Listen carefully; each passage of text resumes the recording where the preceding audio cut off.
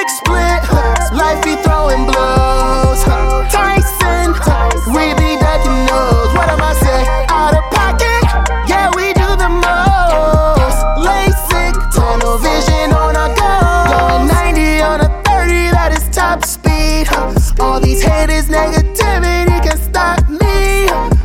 Fear they project, you're gonna think you infected. Turmeric, eat it up, now you protected. If I come at my dogs in, you gonna skirt. You say you active, but you inert. You cannot preach shit, you can assert. And you cannot run, cause you wear a skirt. Sometimes I miss the rager, Kitty Cuddy. Shout out Dr. Sebe, really cured me. Bet. Welcome, boo, back to the TreeHouse show. Yes. You just listened to a very short snippet of my new song, Alchemist. And I don't know about you, but you're listening to the Trillist podcast in the universe. We rebranded, so it's the Trillist podcast in the universe.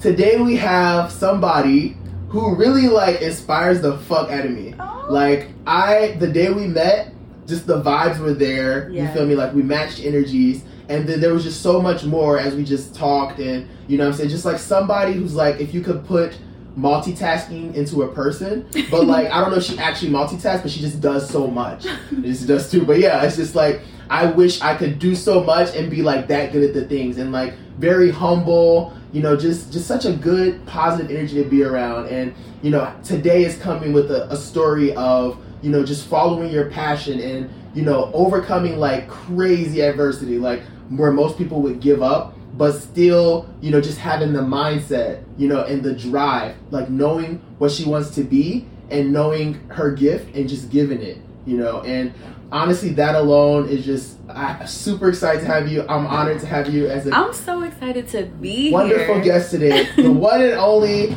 Leximoneé. Thank you, Gartasia. Oh my gosh, I'm so happy to be here. And yes, the day that we met, it was all vibes. I got you to take your shades off for me because you were so cool that day. He walked in, shades on, talking to everybody with the shades on. When we got deep into our conversation at one point in time, he was just, I said, I got you to take the shades off for me. I felt so honored.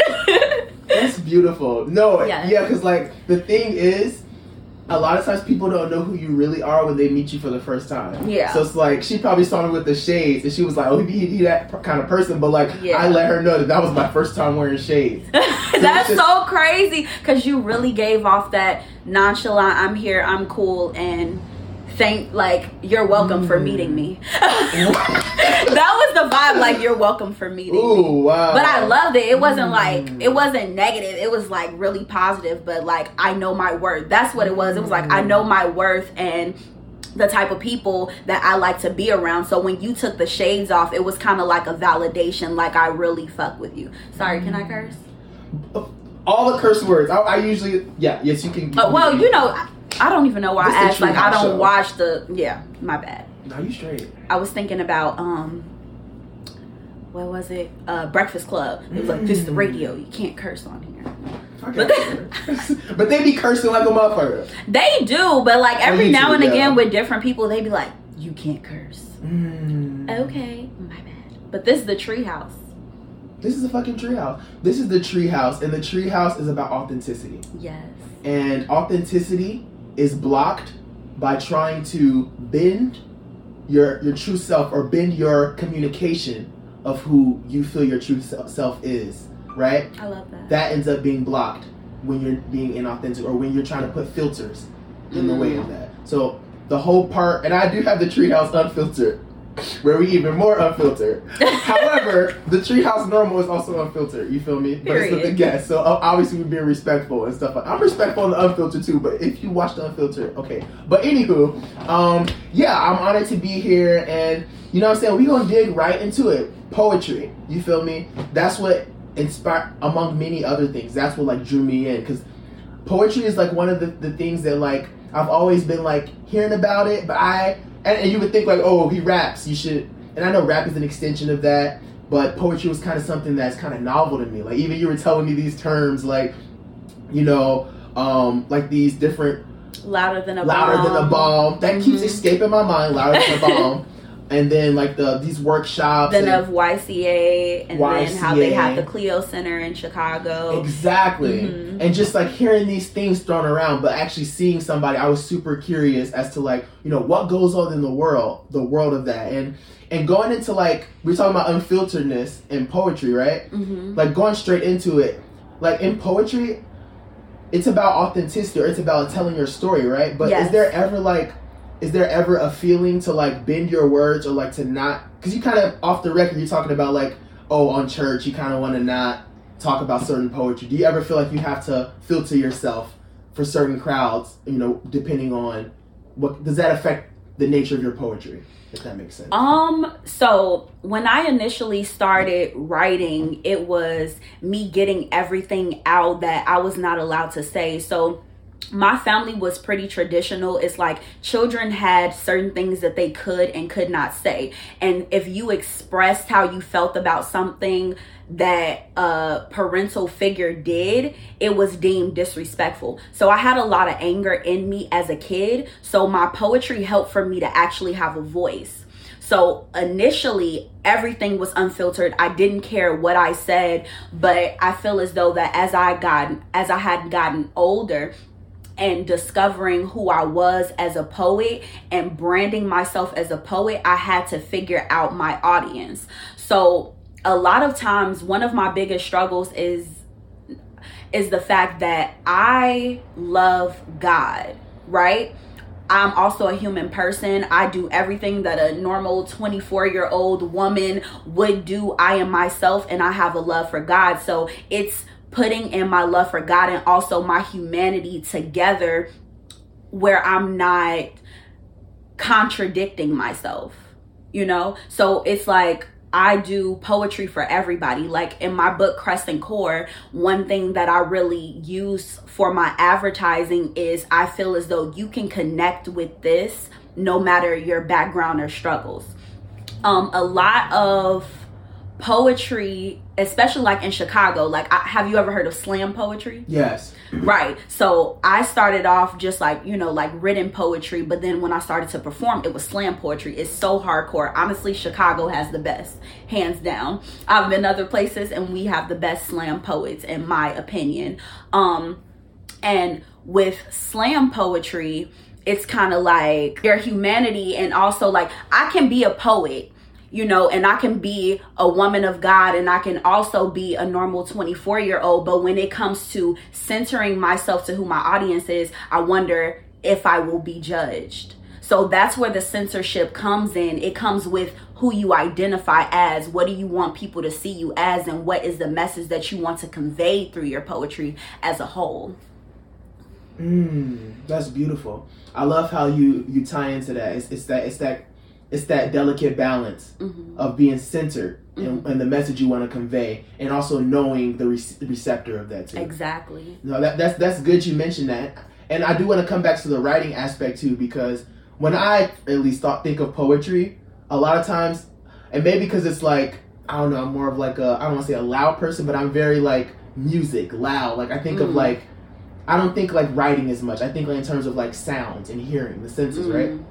But poetry starts, and like you mentioned, with writing, you know, and a lot of people talk about like, you know, you go to these louder than a bomb, you know, or you go to these open mics, right? And it's like you hear the words, right? But a lot of it starts on paper with the writing. How does the writing affect you? How do you feel writing the poetry as to comparing to like the delivery of it? Oh, I love that you asked me this question. Okay, so first off, I have to write on physical paper. A lot of people, they can write like digitally. I feel like because writing is a part of who I am, I feel like my writing is the most authentic when I'm using pen to paper.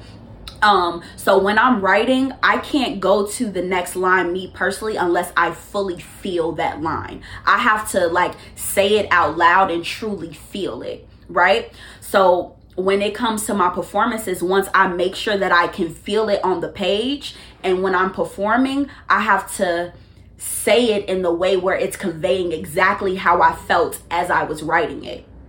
So it's that transfer. And then with me, because of the fact that when I write, it's kind of therapy for me. When I perform, I feel everything being pushed out of my body into the crowd. Like it, like literally for me, it's kind of like a buildup. I literally feel like heat, like when I'm performing, and like sometimes like when my nerves get there, I kind of like push it out, and when I do, it kind of like explodes out of me, if that makes sense. Like I know I'm a very sensual person, like when I'm explaining how it is to perform and write, because it's therapy for me. It's a way of life. Like writing is not a hobby for me. It's who I am. It's an identity for me. So like I thank you so much for bringing that out, because like I feel like a lot of people have a difficulty explaining. I talk to a lot of rappers. I talk to a lot of you know people who have different expressions, like DJs and producers. And like when I asked them like kind of that performance element, and I love their responses, but I've never got that before. And I love how you tied that to like that build up. Yeah. And then it's like it's almost like, you can't wait to get to that point. Yeah. And I love how that almost completes the cycle. Yes. Right? Because it's like, it started on paper. Yes. And that's where like, you put the gas in the bottle and you tightened it. And it's over time and like you shake the bottle. That's that, okay, I got a performance. It's a poem within itself. Just the build up. The build up from the writing to the performance, like getting it down on paper, knowing how you're gonna say it, giving it to someone. It's literally all a process of creating and giving.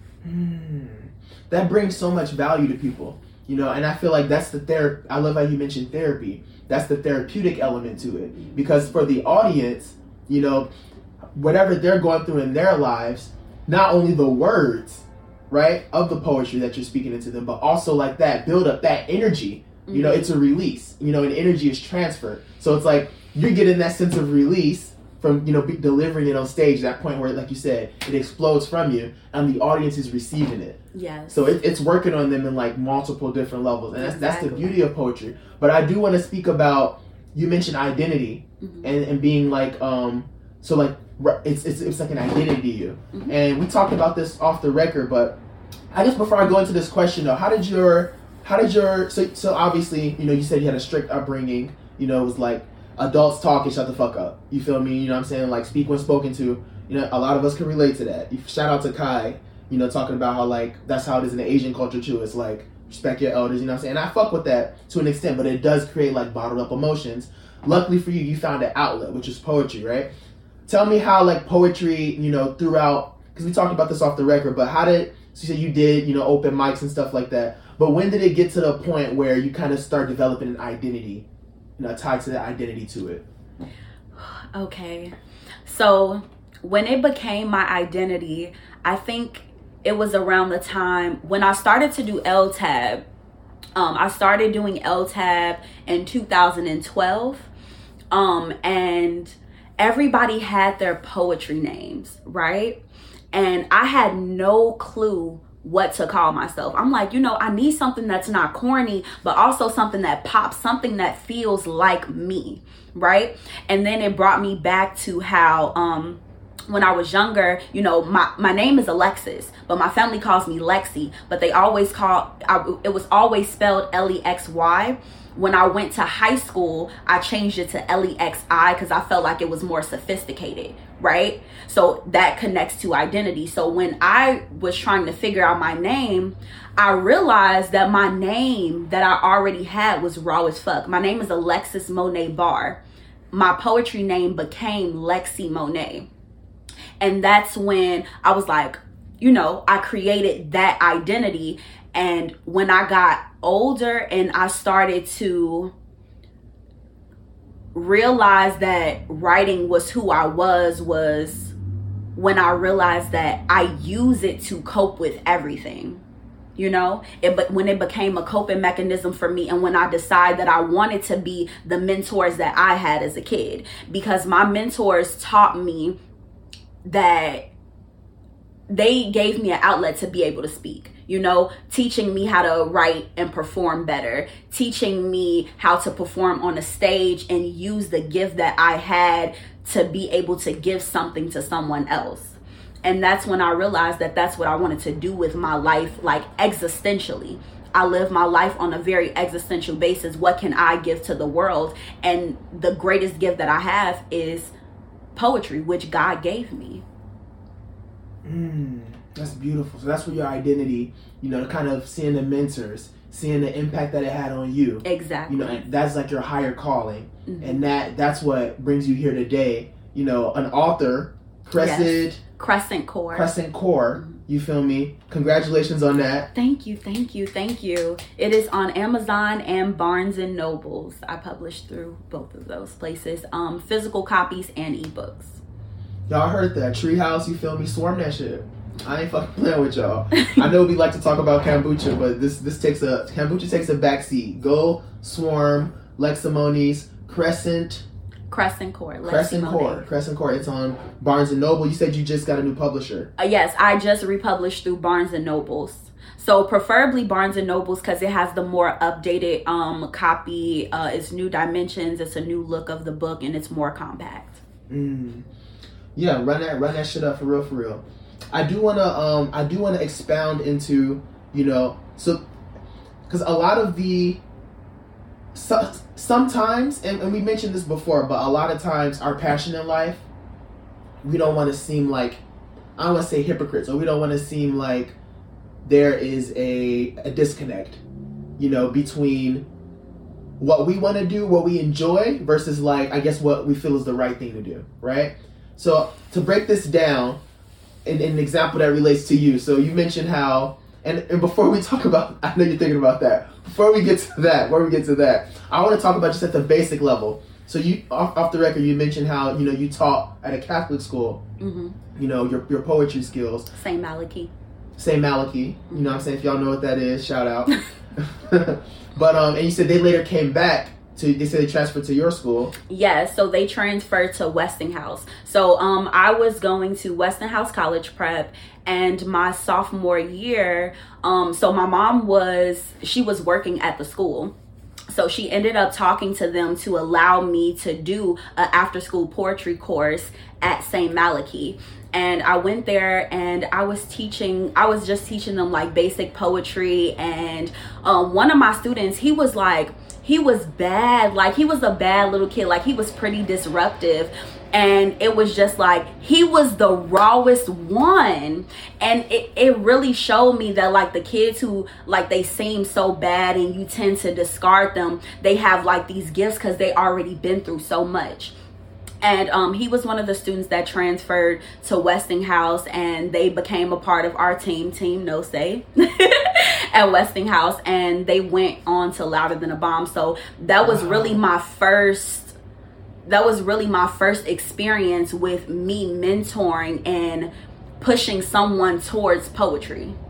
And I love that because poetry actually saved me from so much. You want to dive into like, what are the biggest things poetry kind of saved you from? Oh, I'm bearing my soul here right now. Okay. When I was younger, I was really sheltered.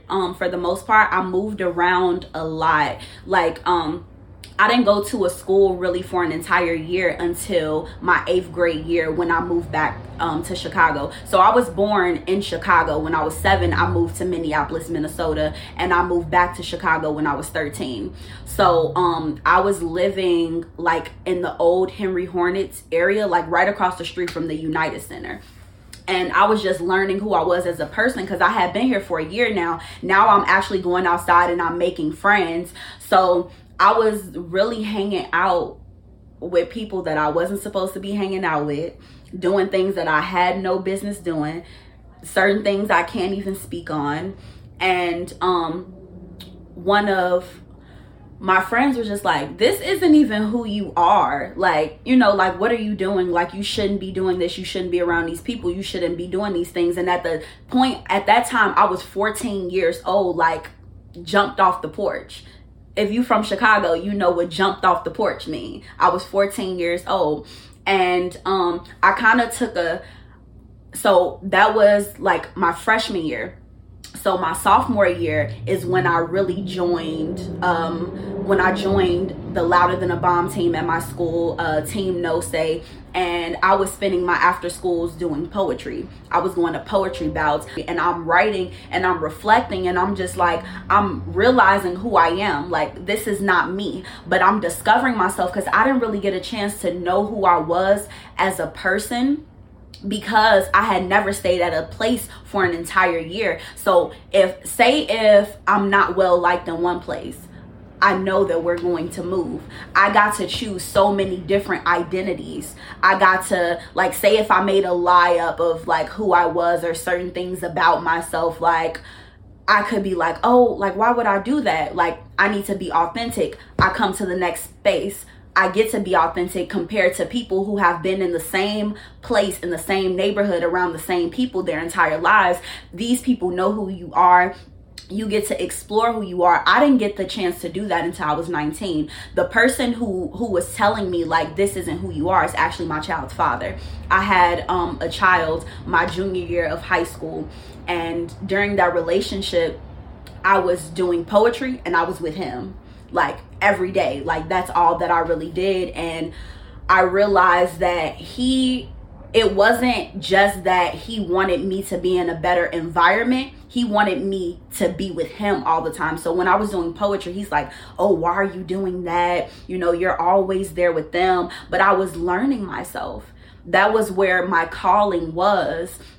And I started to learn more about myself, learn more about the world. Because what poetry does is when you write, you ask questions for content. You're like, oh, well, I wonder about this. Oh, let me read about this. Let me research this. So then you learn more things, and you learn about yourself. You learn more about the world.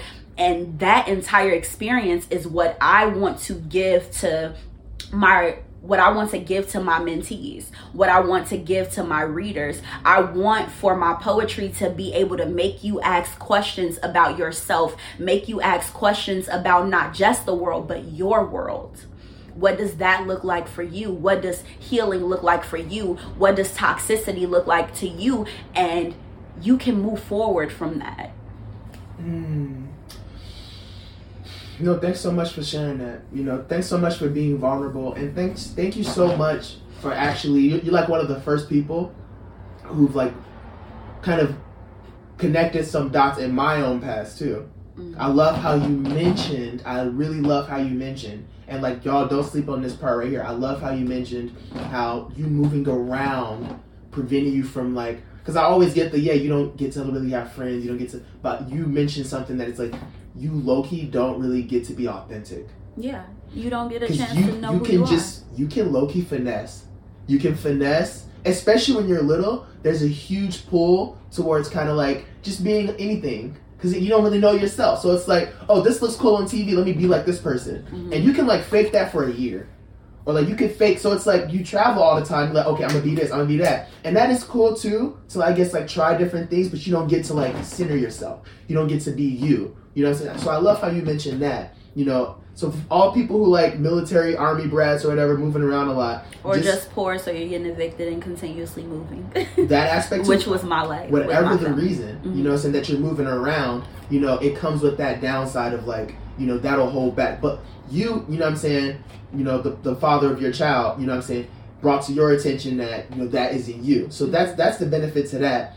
But also, I do want to get into, you know, back to the poetry though. I want to talk about, you know, even connecting an identity to that. So now that you do you feel like you have an identity at the time, you know what I'm saying, where did that kind of, did any conflicts emerge from that? Because I assume, you know, there's much more depth to a person than what their performances look like or what their poetry looks like. Was there ever a conflict of interest between who you felt you really are and I guess the image you were presented by Leximoneé? Yes. So some people talk about this, but so LTAB was really good for me because it got me more into writing, but it's a slam. So you're getting graded. So the scores go from low to high. I think it's I think it's like a 5 and above, or it's a 7, like a 7 through 10, right? So when I was performing, like some people would get 10s, and for the most part, consistently, I would get 8s.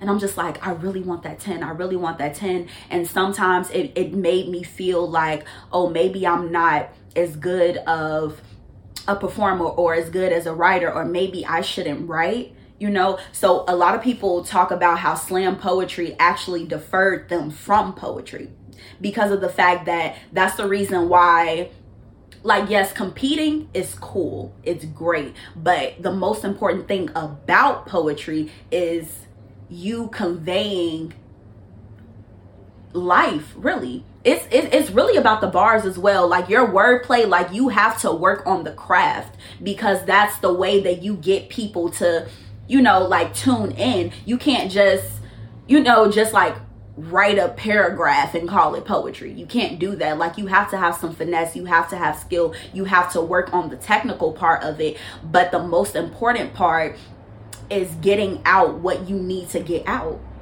and discovering, for me at least.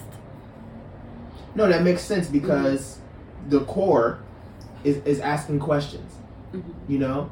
Asking questions and then finding the answers to that through the poetry. And I'm assuming part of that gets lost in the process if you're so focused on, you know, the A. How am I looking? You know, what's the technical part? All that's important, but the core of it is, you know, your self-expression.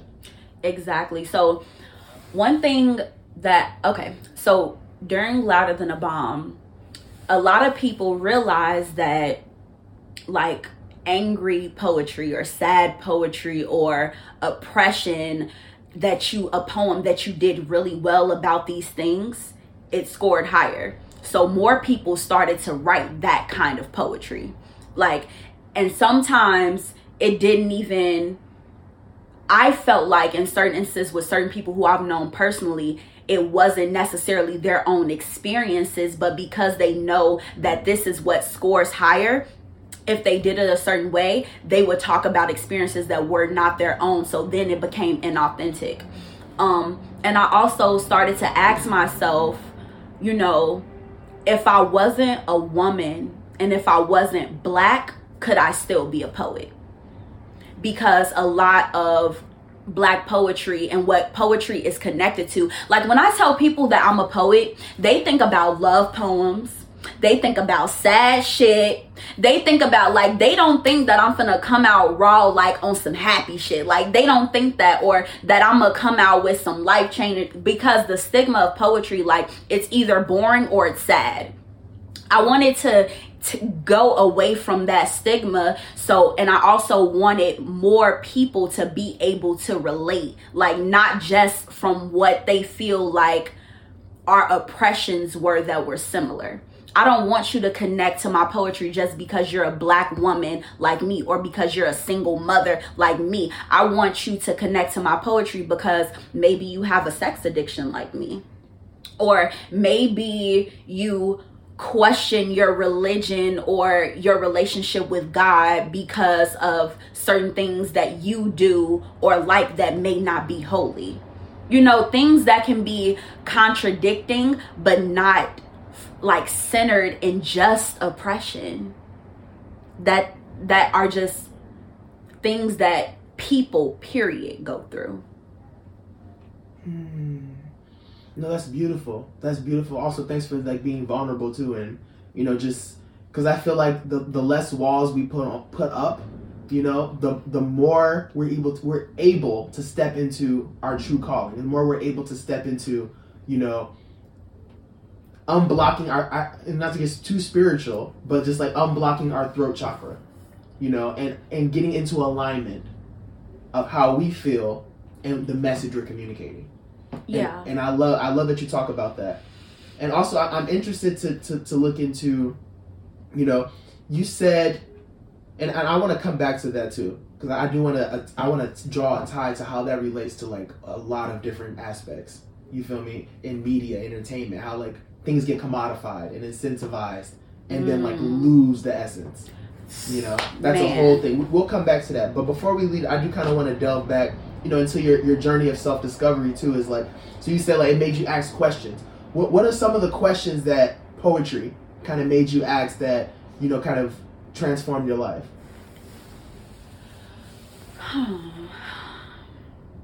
I gotta think about this one. Transformative questions. Want some kombucha? I'll pour up in the meantime. Yes. This is elderberry? Elderberry. What flavor is this? Literally. Oh, it's just, I don't know the flavor.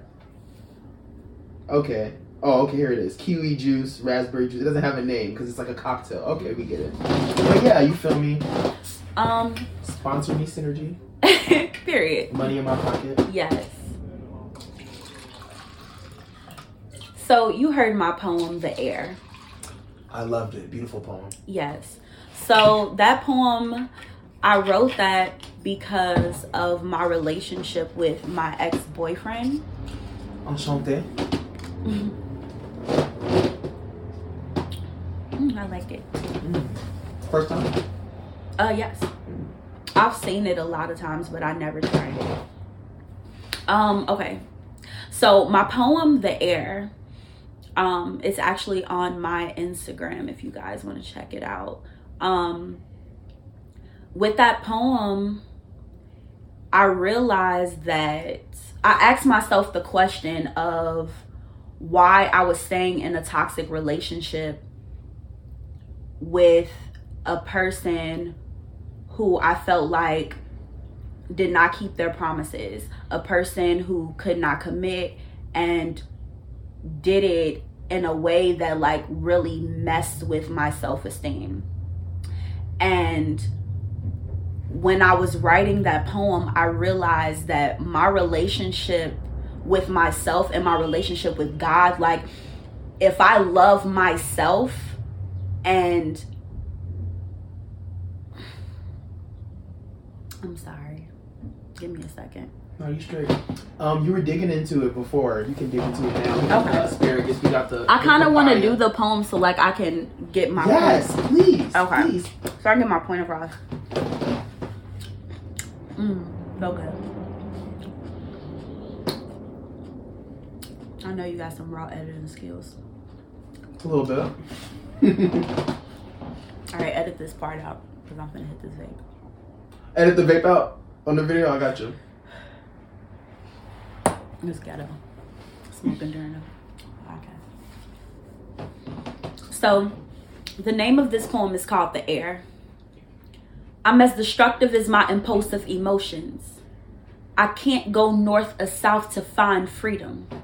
My chains are hooked to my brain, playing Russian roulette, slave by the thoughts in my head, pushing a revolving door full of mistakes where things continue to repeat themselves. If God made it to be, then it shall be so. So I dream of putting this gun to my temple since he resides in such holy places.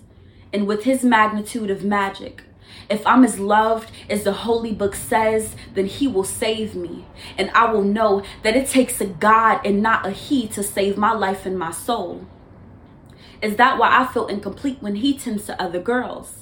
Maybe if I stop looking for God's love in human form, the kind of love that answers when I call, that responds beyond the quiet, who can sing me a lullaby and rock my insecurities into silence and rid my body of depression's infestation. Everyone says that you, God, you are a he and you made man in your image, but I just can't seem to feel the love from either one of you nowadays.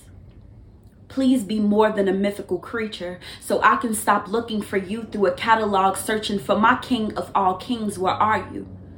I keep trust falling into the arms of man and God and keep meeting the floor, the ground, and the dirt, but I'm ready to meet the air.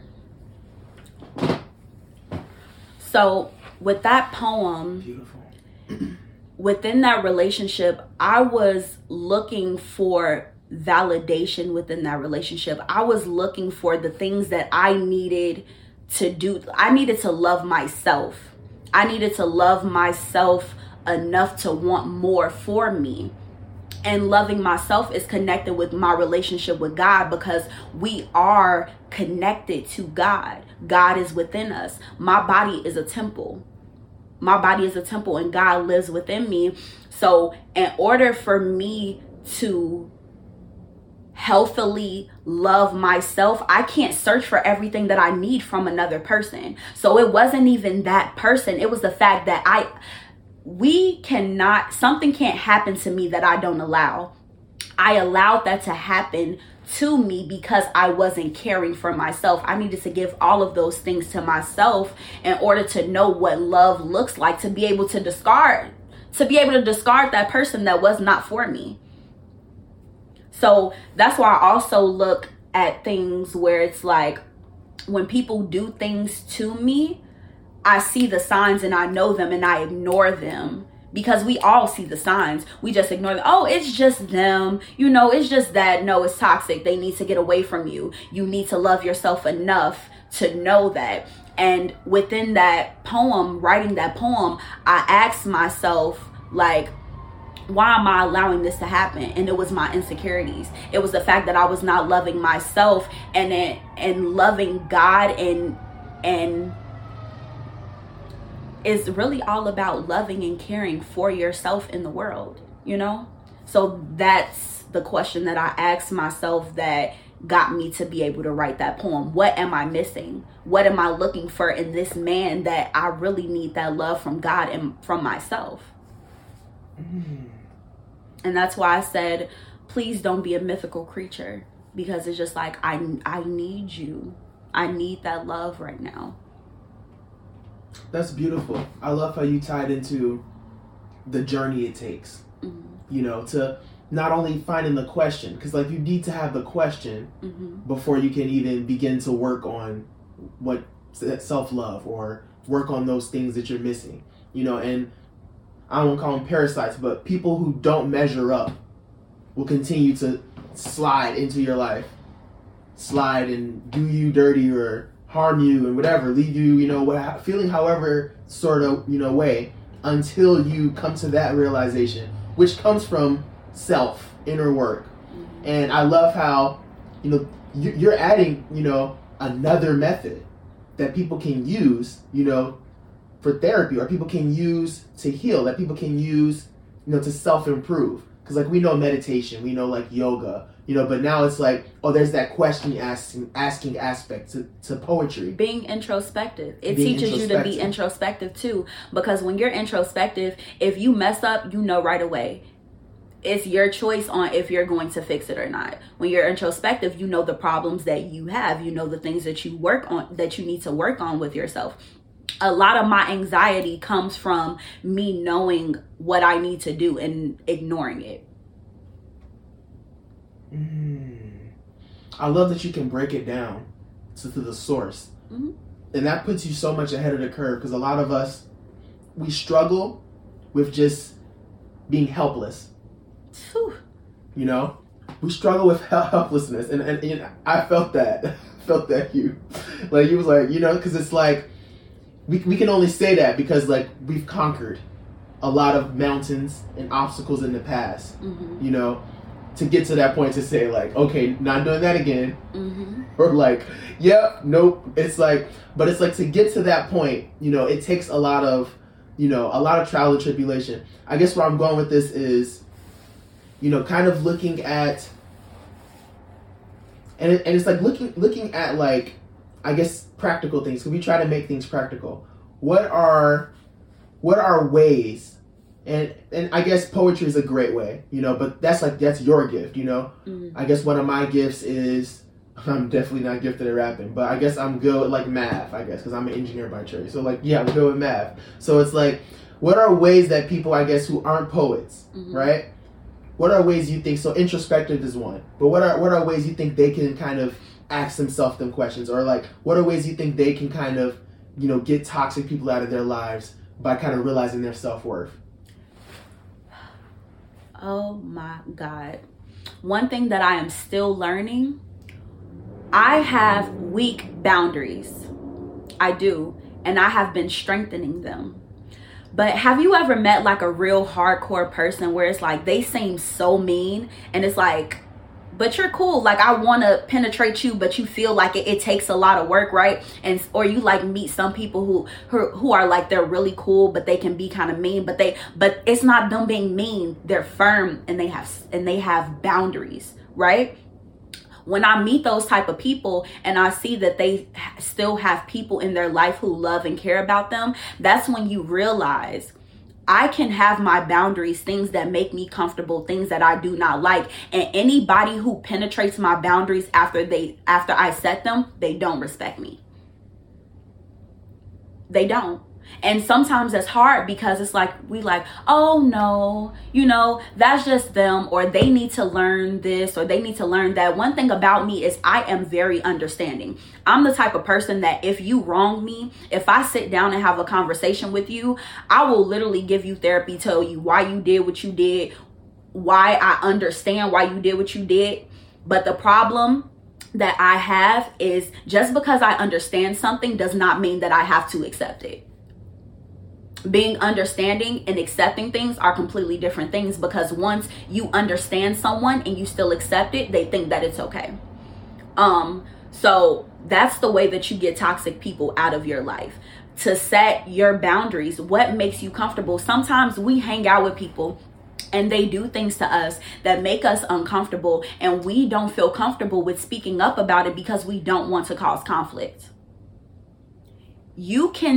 Sometimes conflict will come. Like, life is literally about things happening to us and redirecting. It's going to happen. There is no way to avoid conflict for the rest of your life. There has to be conflict in order for there to be growth.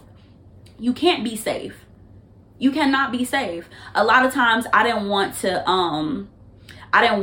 like ride bikes or go out and do certain things because I would be scarred, or I didn't want to try something because I would fail. If you are safe about things, you're never going to accomplish anything. It's more than just that one situation, because once something becomes a habit, once something becomes habitual, it affects you in other areas of your life. Do you understand what I'm saying? Sometimes I don't know. Okay. Like it affects you in other areas of your life. So if I'm afraid to set boundaries with you, or I'm afraid to speak up and tell you what makes me uncomfortable, or I'm afraid to fail, I'm never going to learn from that experience. Life is about learning. It's about lessons. It's about conquering. That's why, going back to being helpless is not an option for me. I don't allow myself to think that I'm helpless, even if I feel like there's no alternative, is nothing that I could do right now. I got to sit down and I have to find a way, because at the end of the day, life still goes on, and I have to find a solution at one point or another. That's where so much anxiety comes from. That's where so much depression comes from, because we allow ourselves to be stagnant. We allow ourselves to live in fear and not move forward because we're scared, and not speak up for ourselves because we're scared of losing people. One of my really good friends, he told me, I was talking to him about just some friendship situations that I had. And he told me, he said, "Alexis, you perform for love." I'm like, what? The wording. He's a poet too. Of course. Shout out to Tank. He's a poet too. He told me, he said, you perform for love. He said, you feel like that if you always there when somebody needs you, if you always give it to them, even if you don't have it, if you always pull up when they need a ride, that people are going to love and care about you the same way that you care about them. And that's just not true. What did you find out? What is true? What is true? What is true is reciprocation. People have to reciprocate what you give. Like, and sometimes it doesn't even have to be bad blood. You guys probably just don't connect. Like, things just have to happen naturally. Things just have to happen naturally. Like, if we're friends, me and you, Gartasia, we have really great moments. We have really good conversation. But say if like I'm hitting you up, right? I hit you up on Monday, you know, then I hit you up on Tuesday, and then I hit you up on Wednesday, probably a text or something, and then you don't text me back like for months, like, and then you come back and be like, oh yeah, I've been having a lot of life stuff going on, like, I'm so sorry, I care about you. It's just like, yeah, we have life stuff going on, but like, you prioritize like who you want to prioritize. Like, I talk to my mother every single day. I make that a priority. I talk to my mother at least 4 or 5 times a day. But I also be like, yeah, guys, I'm bad with communication, which I am. But I prioritize the people who I want to prioritize. It doesn't mean that I care about them any less. It just naturally is not supposed to be that way right now. So if you have a significant other, someone who is saying like, I want to be with you, I love you, but then they don't talk to you for weeks, or they don't want to go out, they don't want to go on dates, they don't want to pursue you, but then they come back every now and again, oh, I love you, I care about you. There's an ulterior motive. You just have to be realistic. Think about the way that you move. Not everybody moves the same. Not everybody moves the same. I do want to put that out, but think about just the way that you move. Would you do that to someone that you care about? Think about the way that people love you, right? Because when someone loves you, they want to know who you are, and they want to love you the way that you receive love. You know, if you know my love language, but you choose to ignore it, then we may not be compatible, or you just don't care. You just have to take things for face value. Sometimes it's good to communicate, to get people's side of the story, because sometimes we don't know everything. I don't know everything that's going on in your head, but also just learn how to move accordingly. And it's hard. I'm still learning how to move. Like, a lot of times I be having answers, but my execution sometimes it don't be hidden, because I have fear within me as well. But I make it my priority to break past that. You got to. We don't have no other choice. It's like you go either do what you got to do, or you go lose. That's literally, do what you got to do, or you're going to lose in anything in your life. What do you think about people who lose continuously, right? Mm-hmm. But don't do anything about it? I think when you lose, you learn. So if I'm continuously, I had a friend who used to always be like, Alexis, when I would do certain things, he'd be like, Alexis, what's the definition of insanity? What? Doing the same thing over and over again and expecting a different outcome. You have to switch it up. If something fails the first time, you have to continuously try to make it better, working on it, making it better. You're always supposed to learn from every loss. A L is not a loss. It's a lesson. You learn something so that you can continuously make it better. And just because someone says no doesn't mean that you can't perfect this to become a yes.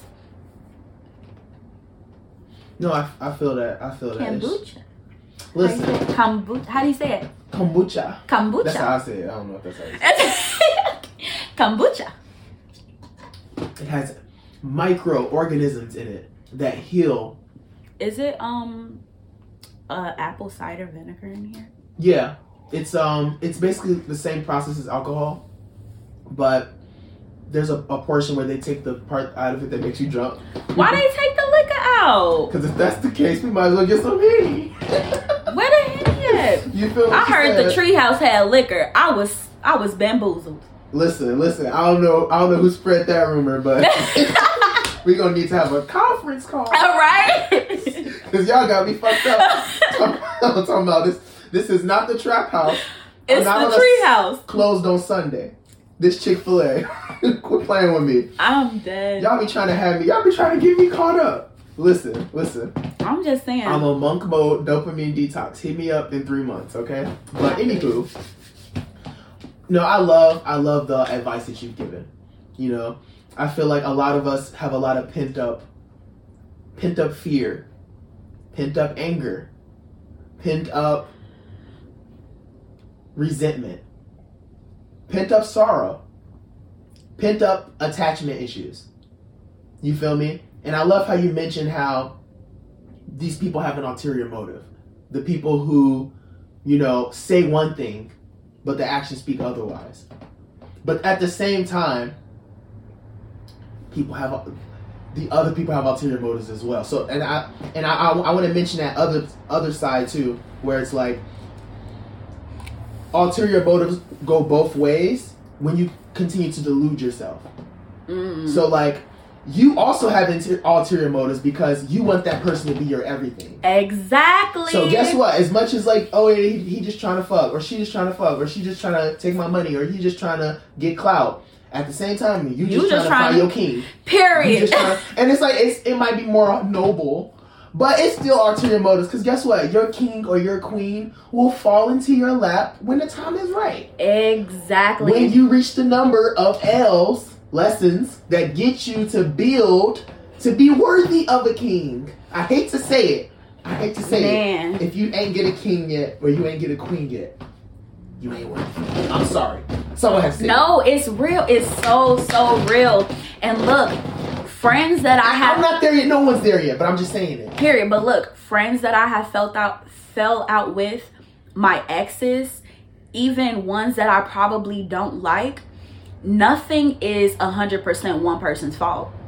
We all have to share the blame, even though you feel like, oh, he cheated on me with 7 women. You let him cheat on you with 7 women. If you didn't like that, then it's hard. It is hard. You have to leave. You have to go. Because I tell guys this all the time. I have many female friends who are poly. Why are you dating monogamous women, but you want to be in a poly relationship? You want to be with multiple people. Literally, all you have to do is be authentic to who you are. You will find people who are the same. With it. You go find somebody who like that.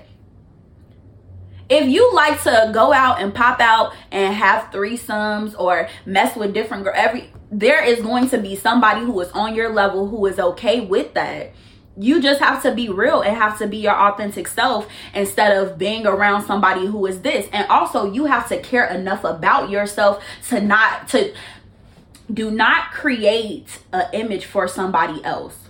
Do not try to turn somebody into something that they are not. If I tell you what they say, if it walk like a duck and it act like a duck, or quack like a duck, it's a duck.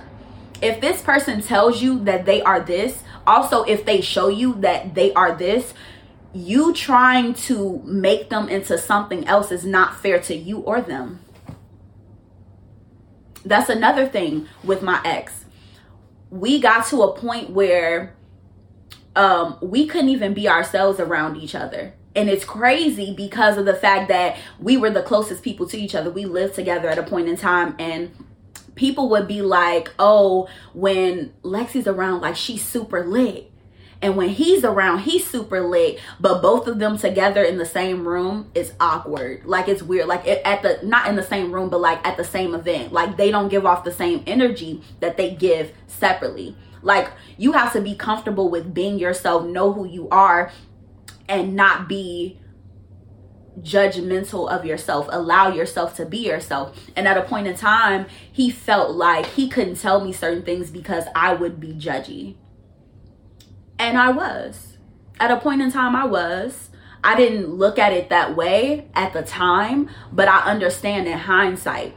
So that's why it's just like, it's certain, I can't say like, oh, I hate him, he's terrible, and he doesn't say that about me either. We know that we just were not for each other. It was good for the time because we learned a lot. We learned so much from each other. But once you learn from that relationship or that friendship, you have to be introspective. What were the things that I could have done better, not just for them, but also for myself, so that I could do things differently. Just like you said, if you ain't got no king, you ain't got no queen yet.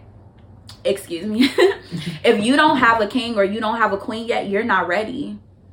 You gotta build first. You have to become a full you. Be comfortable in who you are. Fix your toxicity, because we all have it. I can't just say he was toxic and I wasn't. We both was toxic in different ways. And some people could be like, yours was more than mine.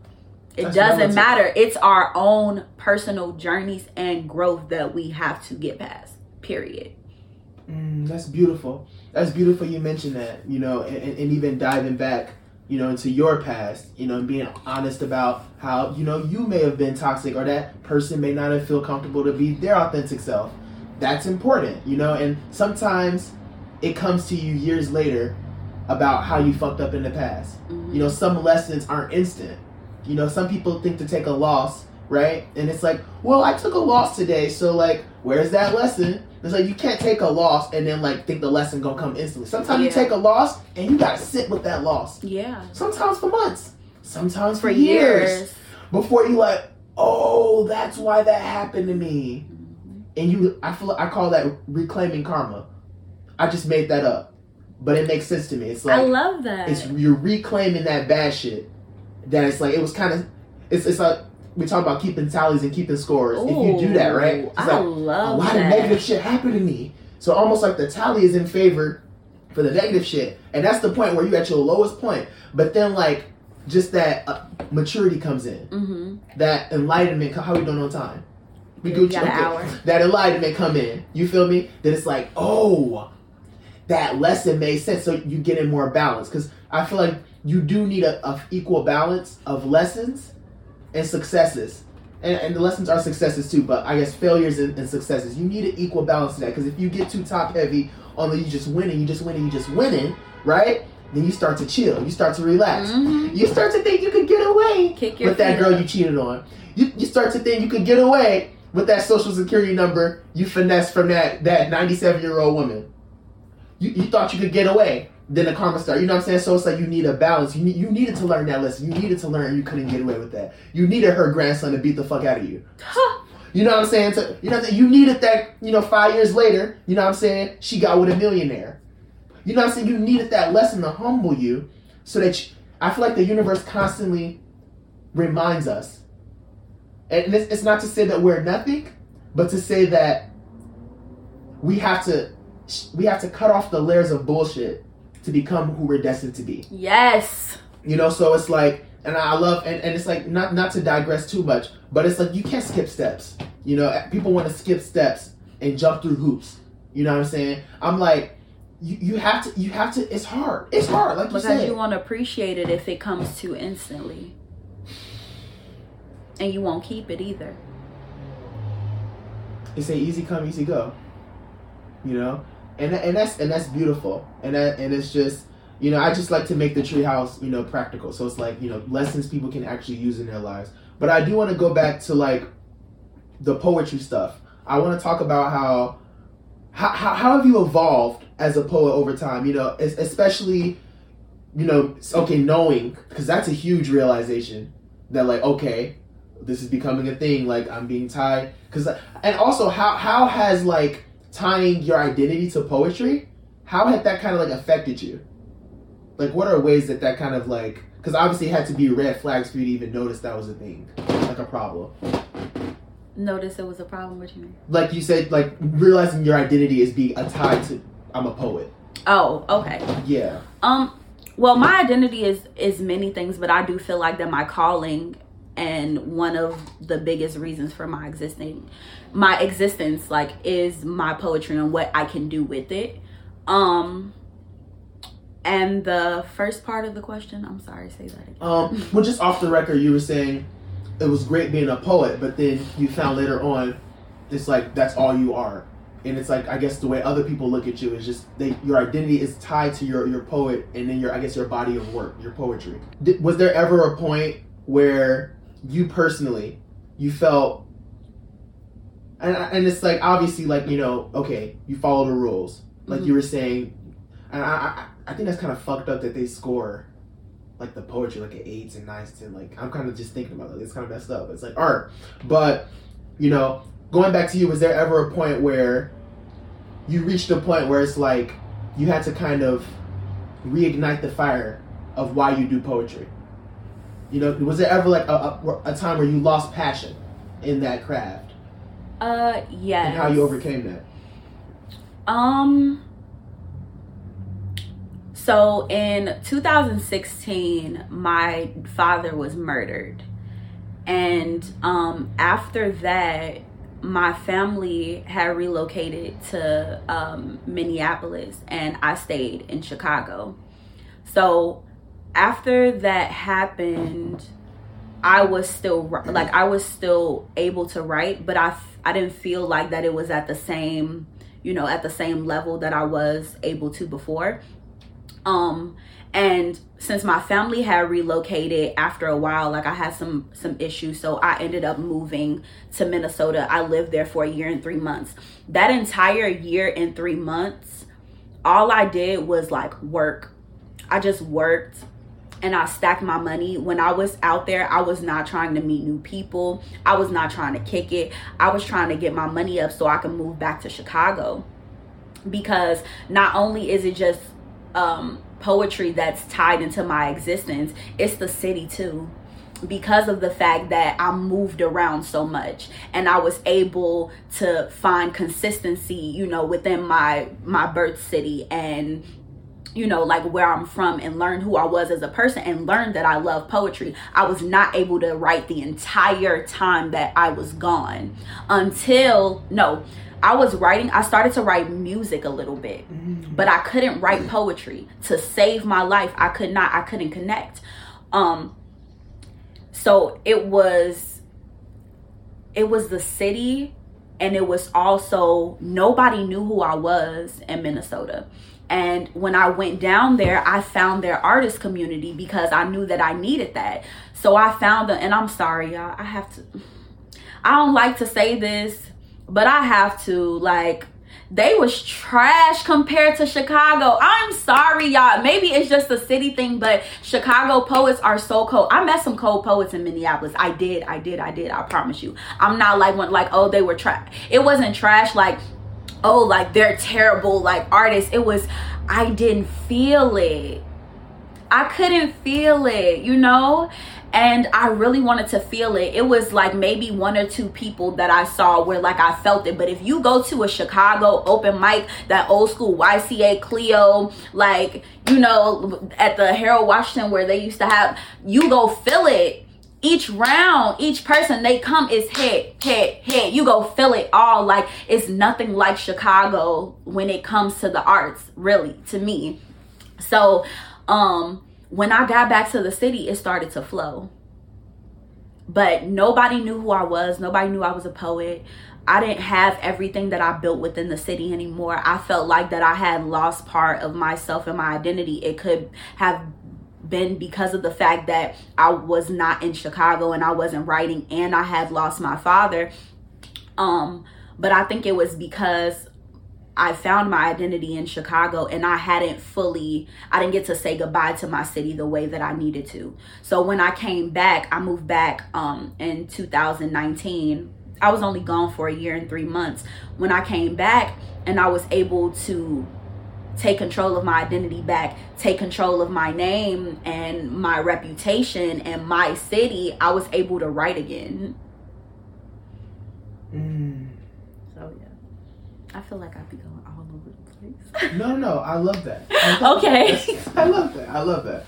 When it gets to, I have a good sense of, so if I'm going with it, then we need that. That's okay. That's good. Sometimes I don't know if people understand when I speak, because I like. No, listen, if they don't understand, then this is not for them. That's real. I just feel like even with my friends, like they'll ask me a simple question and I'd be so philosophical, but I'd be like, just wait. And then they'd be like, oh, I get it. Or sometimes I just feel like they don't. Like, this is how I talk all the time. Evidence, proof when we met. Yeah, right. No, I love that you mentioned that, and I always like to bring this back to, I rebranded the podcast, so we talk about how this can help young men. Mm-hmm. You feel me? And this is like 3 different ways, that our branches, I guess, tie in to link back to this. But one of the big things is like, a lot of people, a lot of guys, they have passions in life. Poets. Some people want to be poets. Some people want to be rappers. Some people want to be, basketball, hoop dreams. And it's like, my condolences for your loss. That's a huge setback. Like I can imagine, what that can do to somebody, and often like you would be excused. Like if that happened to you, if somebody were to have, kids, you know, in their teenage years, you know, lose their father, you know, such a tragic way. Even if he told me all his life, all he's talking about, oh, I want to be next to LeBron, if he gave up on his dreams, I ain't gonna lie, I wouldn't even blame him. So let me please speak on that. Please. And this is going to tie to my father. It's going to, man, my dad used to always tell me excuses are for losers. And I know it sounds harsh right now, especially since you just said I had my son. My father was murdered. I would understand. So look, Pete, that's the thing. It's about understanding. When I was younger, oh my gosh, if I could get out of something with a great excuse, I would. Say if I didn't feel like doing something. If I came up with a perfect excuse to the point where I believed it, and say if you didn't take my seat, I'd be like, wow, my grandmother just died. How dare you, right? And that didn't even happen. I made it up, right? Excuses give us reasons to lie. Excuses give us, if I come up with a great excuse, then I don't have to feel bad about anything. I don't have to take accountability. It does not matter. Bad shit happens to people every single day. You still have to live your life. And it's not saying that you can't feel it. You have to. You have to go through that grief. You have to go through that pain. But at some point in time, you have to get up. You have to try to find a way to get up. It's not going to be easy. And I'm not just saying it like it's simple, because I'm not that big-headed. I promise you, I'm not. It, like when my father died, it was a lot of different things that I went through. And then my grandmother died from a heartbreak 5 months later because my father died. And my father was murdered in front of my son. So it was a lot.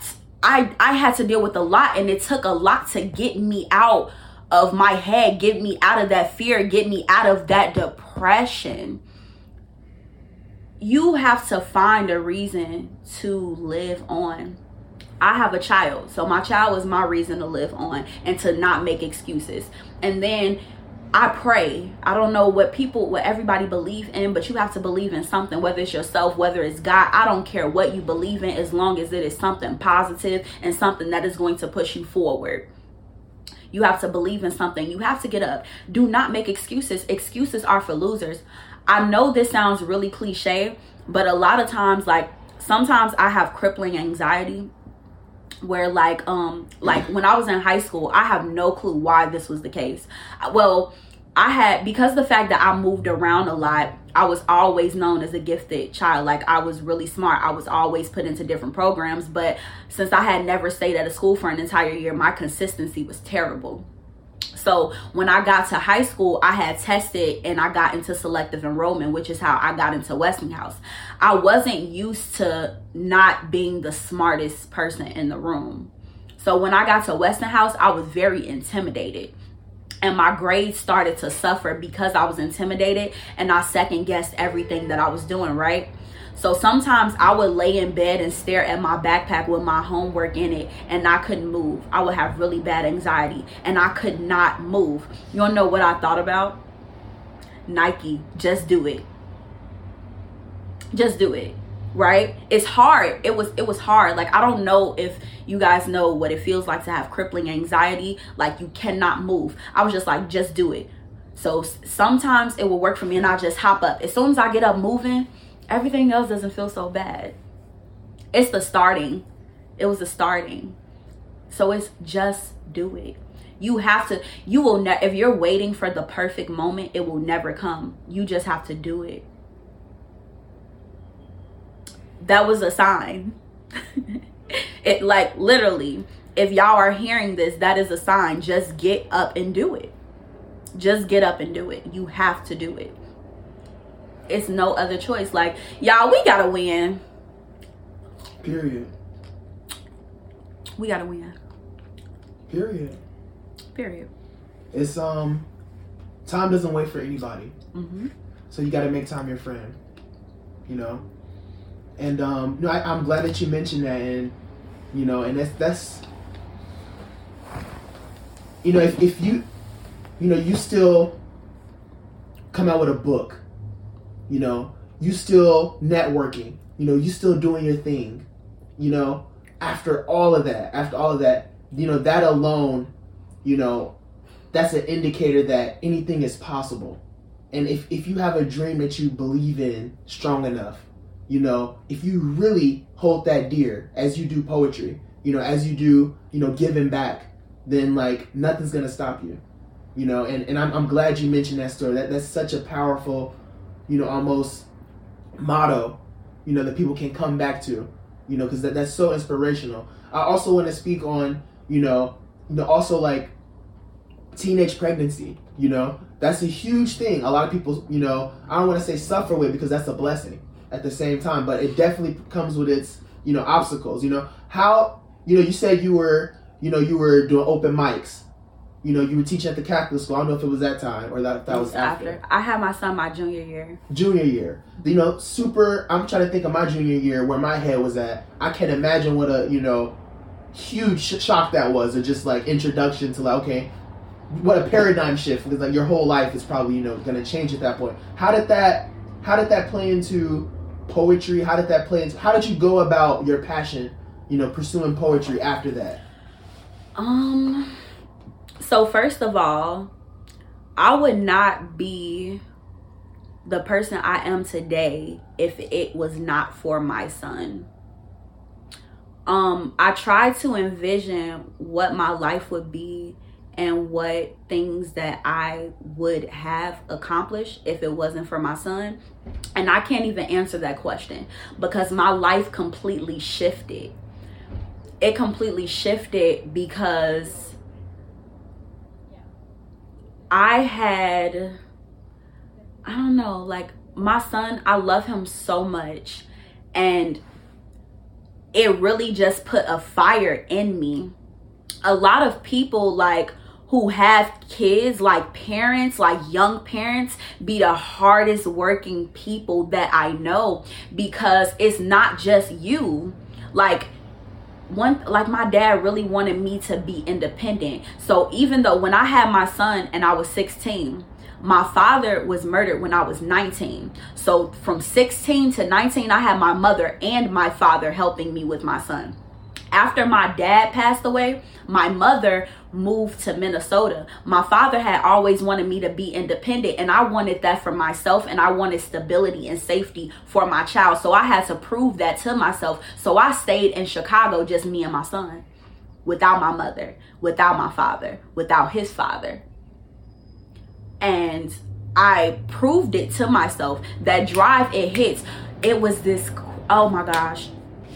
Me and my friend, we were watching like these inspirational videos the other day, and they were saying that when you have no other options is when you make things happen the most. Like when it's kind of, it's like life or death. When you put your back up against the wall, like what this guy said, he said, I don't know the exact quote, but he said something along the lines of, he said something about he gave his friend his last like $800 or something like that, and told him, if I don't make it was like $50,000, something like that. If I don't make this back within like the next 6 months or whatever, like you can keep it, like hold this for me. But if I don't make this back, then you could keep it. Gave him all his money. It put a fire under his ass. And that's how it was for me. Like, I'm a mother, I'm a parent, especially being a single mother. I have to do everything on my own because my family is not like in Chicago. So for example, I'm going to give you how things were for me pre-pandemic. So pre-pandemic, I didn't have a car at the time. So I was working at like 7 a.m. My son had to be at school at 8:45. I got off work at 3 o'clock. My son got out of school at 3:45, right? Then homework, dinner, bed, still spending time together, you know? So I'm just like, wow, I have to be at work at 7 a.m., but my son got to be at school at 8:45. I don't really have people who could pick him up and drop him off. I I joined like a mom support group that told me about transportation services. So I called the transportation service line, and they charge a fee weekly to pick your child up, right? To pick them up and to, take them to school. So because of the fact that I had to be at work at 7, they will pick him up like around like 5:50 in the morning. So no, my son had to be at school at 8:45. So when he gets on that bus, I go to work.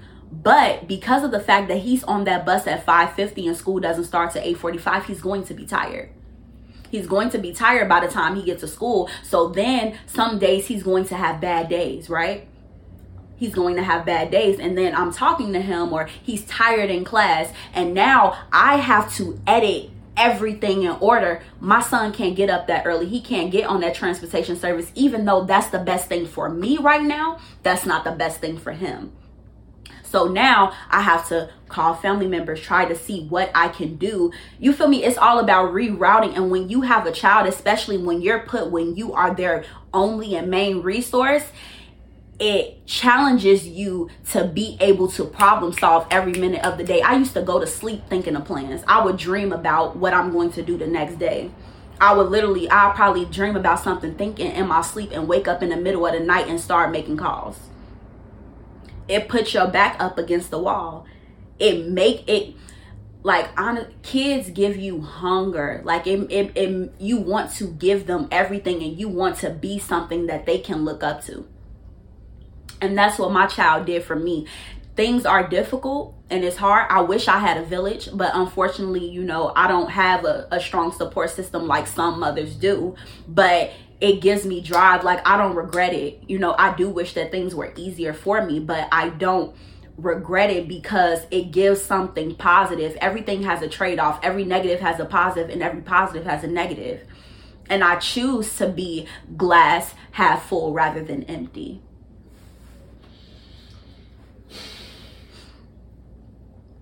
Thank you so much for sharing that. And I love how things come full circle. Because we talked in the beginning of the conversation what poetry brings to you. How deeper than the feeling of knowing your identity, and deeper than all of that, it was the service I'm giving. I'm helping people just like it helped me ask the questions to get them to the places that they want to be in life. But it's like that service to others, the universe tests us, So the universe is like, oh, she likes to give value. She likes to give service. Let's see if she really thought that much. Exactly. I love that, Garth. The universe said, bet. Oh, my God. And that's why it dangled. It dangled that shortcut. We could make my son get up at 5:45. It's my son, not me. He'll be tired, but I'll have energy. It tempts you. It tempts you. It gives you the shortcut. And that's when you could turn up as a parent and be like, deal with it, son. You have the choice to turn up and make their life harder, or fucking answer your calling, which was, oh, I'm here to give. And that means in all aspects. The universe don't play. The universe, oh, you want to give? Oh, you can't just, you going to give in all aspects for you to receive what you really deserve. Remember that? Becoming that person who deserves that thing that they want. And that's what's necessary. And now you have that mental toughness, that fortitude. So now a situation will arise, but you dealing with that, that's a breeze. Yeah. So I love that you mentioned that. Yeah, it really did. And then I also talked to my baby about that too. Like, he's 8 years old. So, I was telling him, I'm like, why did this happen? And then he's just like, I was tired. I didn't feel like doing this at the moment. And then I'm just like, this is a situation. Mommy's going to take care of it. I don't want you to beat yourself up about it. This is a situation right now, and I just have to get it fixed. And that's the thing. My parents never gave me transparency. I understand that it's certain things that children do not need to worry themselves about. But I also need to learn, and I also stop trying to be perfect in front of my son, because it's going to make him feel inadequate when he's not perfect when he's my age. If my little brother, I used to have this really big perfection, I had the need to look perfect all the time. I had the need, And I used to fake it so well. Like when I told y'all, like I jumped off the porch, like my parents still don't know certain things that I've experienced because of the fact that I have to have this image. I was always taking care of home. I was always taking care of my brother. And my little brother will tell you right now, Lexi's so perfect. Lexi doesn't do this. Lexi doesn't have problems. You know what I'm saying? He doesn't know like who I am as a person, because I hid all of that from him. And I don't want to do that to my son, because that doesn't give him room to feel like I can mess up. Mommy's perfect, like I can mess up. No, like my son has seen me cry. I have been transparent with him about like certain situations, you know what I'm saying, so that he can be able to learn from it. Especially like, you know, when he gets older. My mother does not, all that I really know about my mother is that she's my mother. Like I know certain stories about her past, but my mother doesn't open up about her life experiences. It was this one time I came to her really distraught about a situation that happened. And then she's like, you know, I don't know what you should do about this situation. Like, I don't know how you should handle it. So I'm just like, okay, have you experienced this before? And she's like, yeah, when I experienced this, then this, and this. And I'm just like, Mom, that's all that I want from you. I want for you to use your life experiences to be able to guide me. What is the point of you going through all those things that you went through if you cannot guide me, your child? That's your job, to guide me. You are here as my guide. You experienced all of these things and learned all of these lessons so that I wouldn't have to repeat your mistakes. And that's exactly why I am transparent with my child. That's why I'm not going to pretend like mommy perfect in front of my child. No, for real. And that's that whole generation. It's and it was necessary. You know, it was provide for the kids. Make sure they're well fed. Make sure they eat. Make sure they can, you know, all that good stuff, you know. But it's like these lessons, they happen so that you can train your kids that, okay, yeah, clothing, food, and shelter is important, but also maybe I don't want them to have that anxiety that I had of like putting on an image, you know, which made my life have so much unnecessary misery. If only I could have just been grown with the sense of, oh, it's okay to be vulnerable, you know, which would have freed up so much of my things. And I know that, you know, I do kind of want to end this because I know we're on a time budget, but I do want to touch on two more things. Is I'm curious to know from a poetry side, because you mentioned that this perfection thing, you know. So I was actually stalking your Instagram. I was talking to Instagram, I thought, and one of your reels got really emotional. You were at church delivering a poem or something, and then you got really emotional. You know, you just let it flow, and that really like touched me. And I know before that, I do want to draw this parallel though. And I was almost not baffled, but I was a little surprised when you said that you had this perfectionism thing, because it seems as if not the theme of poetry, but it's like poetry that sells as like being vulnerable, being like digging into it, or like exposing yourself. Whereas that seems to be the complete opposite to like kind of putting up, oh, I'm perfect. Would you say poetry helped you kind of move out of that perfectionism? So the reason that wasn't just me performing at a church, that was a poem that I did at my grandmother's funeral, who died in February. So that's what that was. And my family recorded it. And I just wanted to share that, like, for just like my family and for people, you know, who knew my grandmother. Yeah, my apologies. I had your Instagram just playing in the background. I didn't actually see the post. I was just hearing the so that's the reason why I was very emotional with that. So poetry does have this thing where like you have to practice what you preach. Like, people will see what you write, and a lot of times, like, if I'm writing about something, or the conversations that me and you are having right now, it does not mean that I've mastered all of these things. It's things that I've discovered, or my own personal situations, or things that I've learned, things that I am going towards, or things, you can call it a manifestation. Some things that we write about are manifestations. And a lot of people feel like because I talk about these things or because it's in my poetry, then that means that I'm perfect with it. And that's why I want to be diverse with the things that I talk about, and I try to make it clear in a lot of my poetry that the things that I'm saying, like, it doesn't mean that I've mastered them. So that perfectionism comes in with the aspect of people seeing it, but I have to be on point with my delivery always. Like, I have this thing where if I don't feel like, I really don't care what other people think about my performances or like my poetry, because when I write, like, I know what's raw and I know what's not. So it's like, I love that you love it. You know, you're supposed to love it because I'm a great writer, and I know that about myself. Keep it down silent, please. Thanks. And I know that about myself. So when it comes to my performance and the way that I do things, I do want them to be perfect. Sometimes it stops me from doing certain things if it's not perfect. I have not conquered my perfectionism complex that I have, but I have made so many strides and movements forward from it.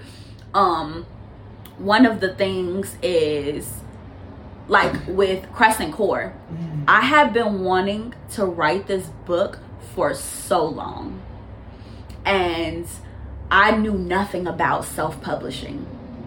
Everything that I did, I self-published this book. I did all of the research. I did all of the formatting. I researched in order to be able to make this happen. I taught myself everything that I needed to know about doing this in order to, complete it.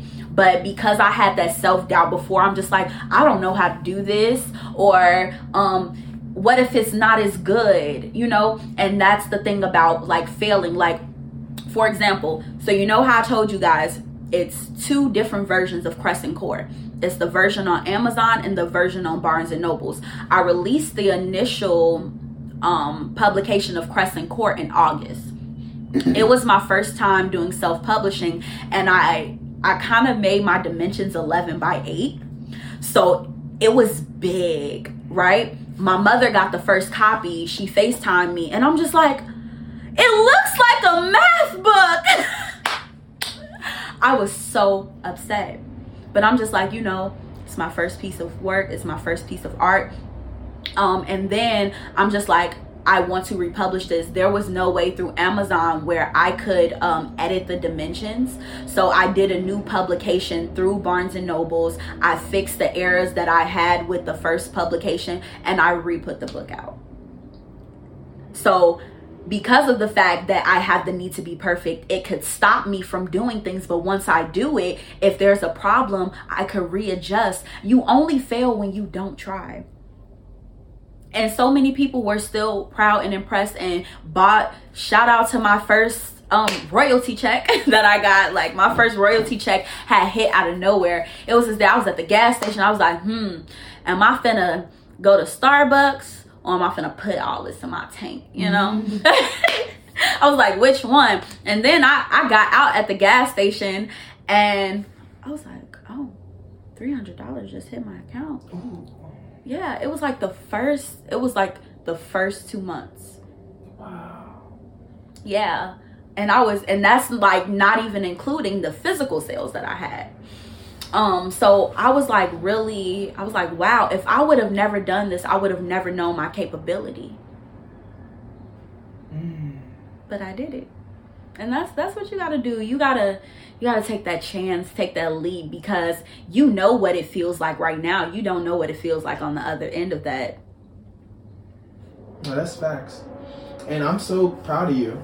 Thank you. Like, I'm so proud of you for achieving that, and for fulfilling that promise that you've had so long to write a book. Yes. And like carrying that through, regardless of the results, regardless if it's sold a single copy, regardless if the dimensions were wrong or whatever, fucked up. It's the fact that you kept your promise to yourself. Yes. That alone, all it takes is a promise. I was so proud of myself. All it takes is that belief, and that's, no one can take that from you. Yes. No one can take that from you. But one more thing I do want to talk about, though, before we end is, you talk about, how are we doing on time? Oh, I wasn't checking the time. I was checking my battery. Okay, we Gucci. That's just the last thing I want to talk about. And this, I want to add this last pillar to it because I feel like you're in a position to add a lot of input and help a lot of guys out with this. It's overcoming that fear of rejection or just like the fear of trying something new, right? And a lot of people suffer with anxiety. A lot of people suffer with reaching out. A lot of people suffer with social anxiety, right? It seems like you were telling me your story. You were telling me how, you know, you went to the chance thing. No, not the chance thing. The before the chance thing, I'm gonna have to check the notes. You went to Tip Fest? Not Tip Fest. And that too. All of us plays a role. The John we're talking about poetry. Yeah, Joachim Noah. Oh yeah, clay shaping. Escaped my mind. So the clay shaping thing. Right? Yeah. And then from there, you met a classmate. Yeah. Who won the thing, but then told me about through connections, you know, then you got into it. Yeah. So it's like I just want you to speak on the power of connections, the power of networking, and like what that can do for somebody. Yeah. And how like people can get out of their shell to like socialize and like talk to people and like, you know. Man, you never know, like when you meet people, like you can't be shy like to talk to people and reach out. Like some people are, but like, okay, so I'll tell you guys the story that he's talking about. So it was my freshman or my sophomore year in high school. And I forgot like how I got here, but it was like my second time meeting Joachim Noah. And he had us do like some clay shaping. Like we were playing with clay and he had us like create just like some figures. So after we created them, you know, we were having a lot of fun. He's like, now I want you guys to write a poem about this, right? So we all wrote, and then one of my classmates, he was also through he was also up on, that's later, but his name Brian Trimble. Shout out to Brian. So we all wrote our poems and it was an incentive, and Brian ended up winning. And he's like, yeah, you know, I'm a part of my school's poetry team, you know, at Westinghouse. And he was just talking about Louder Than a Bomb, like, you know, has the biggest poetry competition or whatever. And I'm like, oh, word? You feel me? Like we went to the same school and we lived in the same neighborhood. And he ended up telling me about the auditions that were coming up. So that's when I ended up going to, you know, I was already at Westinghouse. I went to the auditions and I made the team. And that was when I started performing poetry. I had been writing since I was 9 years old, but I never really showed people my art. But when that moment happened, it took me to my school, to Louder Than a Bomb. Then I started to do performance poetry. I started to teach. I started to just perform and getting paid to perform. And that's how we ended up here. I'm humbled. Yeah. I'm thankful to be blessed by your presence. Right. Thanks, Joachim Noah. Isn't that crazy? Right? No, but I'm it's beautiful that we can go back, you know, to the people, to the places, to the situations where we took action. You feel me? And draw that butterfly effect. Connect those dots later on in the future to a point where, and even if it's not like, you know, and it's easy to like be like, oh, well, I didn't make $1 million, or like, oh, I'm not, you feel me, in New York Times, you know what I'm saying, or like, oh, like, I'm not at the Oscars. Let me not bring the Oscars. But anywho, TreeHouse Unfiltered. Don't do that. Don't do that. Whoa. No, anywho, going back to what I'm saying is, you know what I'm saying, it's easy to like discount the progress you've made, you know, because you're measuring to like an unrealistic standard, or you're not waiting to get to the point where you will get to that point. But it's always good, you know, to go back to the importance of taking action and networking. A lot of times people, you know, in higher positions than you, or places that you want to see yourself being, or who inspire you, a lot of times if you just reach out to them, like you don't even have to do a lot. You don't have to come with a perfect resume. Just the confidence it took to do that will set you apart. And a lot of times they will show a helping hand and, you know, help guide you, be mentors, you know, and all of that. And yeah, I feel like, this was a beautiful, you know, episode that just, I'm inspired, honestly. And I feel like if you have anything else to say, I feel like the podcast in the TreeHouse would just be so openly willing to hear any other thing that you would want to say about you or whatever. Well, first of all, thank you so much for having me here, My Gartasia, pleasure. because this was literally therapy for me. Sometimes we don't realize the things that we go through because it becomes normalized. So it's like when I talked to you the other day and you were just asking me things about my life and I was like reflecting and I was actually putting things into perspective, it really made me realize like, wow, sometimes I'm really hard on myself because I never feel like I'm doing enough. I never do, no matter how much I do. I always feel like that is more for me to do because it is. I have a long life ahead of me, you know? And, but once you laid it out and I just explained it to you, I looked at myself differently. And a lot of times, like you said, you discount your tragedy. I discounted a lot of things that has happened to me because all I know is I still got to get up and I still got to move forward. And this experience made me value myself a bit more. Oh, thank you. It made me like look at myself like I already have this thing where it's like, I know, you know, that I persevere. I know that I'm a good person. I know that I have good intentions and that, you know, I'm learning and I'm growing every day. I know that about myself, but sometimes we need that appreciation. So I have an assignment for the TreeHouse. So I want you guys to write your own autobiography. If you are a writer, I want you to write the things that stood out in your childhood the most in order, from the time that you could remember all the way up until now, the trials that you had. This is going to be a lengthy assignment, but I want you to do that and I want you to read it back to yourself.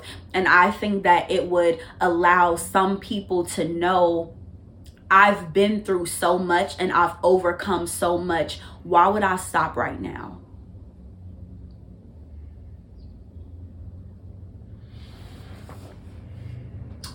Accountability.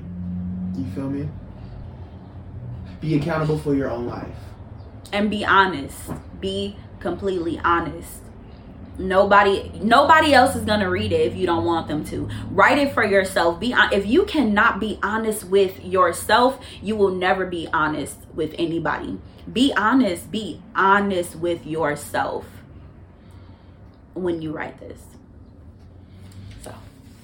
You're the first person to give an assignment, but I love that because I feel like you have the authority to do that because you have, and everyone has the authority, but your story is just so inspirational and it's so moving. And I feel like people will actually follow through because it is like you said, let's win in 2022. You know, let's put the complaining aside. Let's put the he say, she say aside. Let's put the men versus women aside. Niggas ain't shit. Bitches ain't shit. Let's put that aside. Let's fucking focus on working on ourselves. Not in a selfish way. Not in a to get back at somebody way. Or not to flex on these N words or to flex on these B words. To flex on your old version. Let's flex on me not a year ago. Not a month ago. Let's flex on me yesterday. Yes.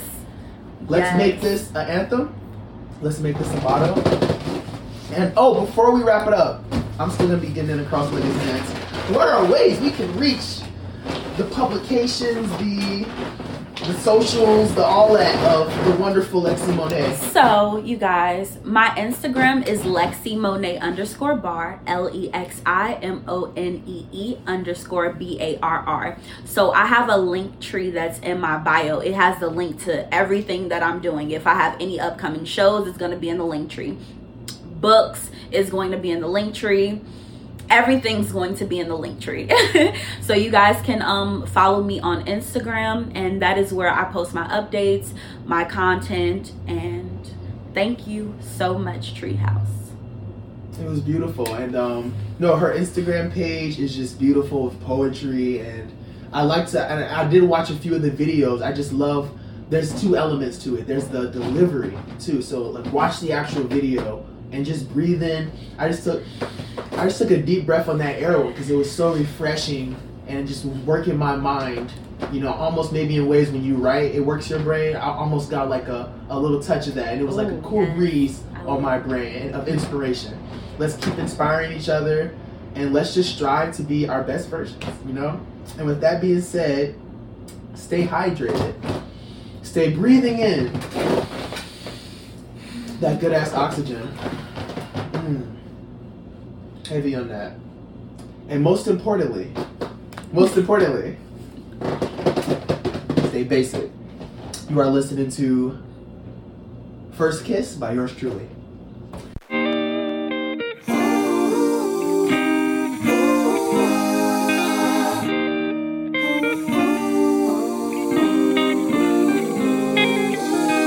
Late bloomer puberty finally hit. Freshman year made a promise to have my first kiss. Stomach growling, so I head out the door. Bump directly to this chick right at the front door. I shot my shot, said my name, I'm a dope. Said, where you coming from? She said, straight from the store. Said for sure, said slide to the skate. And on set, her eyes lit up, she probably an acrobat. I play it cool, link at 6 on the dash. She said she'll move shit around and make time just for that. We hit the ice and had her skates lace. She put my hand around her waist, we just couldn't keep space. In a moment, all else is erased. Queen Elsa, the way she let it go and let me chase. Holding hands while we glide, puppy love shit. She said she feeling it, but she really got a dip. I'm the Tarzan to her Jane, Katara to my avatar. She used to call me Aang. First kids, marriage, I could go down the list, but nothing quite like that bliss from your first kiss. I'm the Tarzan to her Jane, Katara to my avatar. She used to call me Aang. First kids, marriage, I could go down the list, but nothing quite like that bliss from your first kiss. Why she holding back? I don't understand. Got a plan set. I'ma get close to the friend. Link at the cafeteria, prepared to show my hands. Had to clarify some things before I made my advance. Does your friend have a do or man of interest? She said get your feelings hurt. Go ask her, be my guest. Plot thicken when she told me she had better half. I was selfish, tried to drift her off the faithful path. I let out a laugh, hit my feelings kinda mask. But when she look at me, stimulate my lower half. Got me feeling like a first pick in the NFL draft. Where she had my heart sprung, could've really used a cast. Reignite that spark, see that glint. She staring in my eyes, really giving hints. I get butterflies, feel my gut wrench. See her leaning in, that's my first kiss. I'm the Tarzan to her Jane, Katara to my avatar. She used to call me Aang. First kids, marriage, I could go down the list, but nothing quite like that bliss from your first kiss. I'm the Tarzan to her Jane, Katara to my avatar. She used to call me Aang. First kids, marriage, I could go down the list, but nothing quite like that bliss from your first kiss.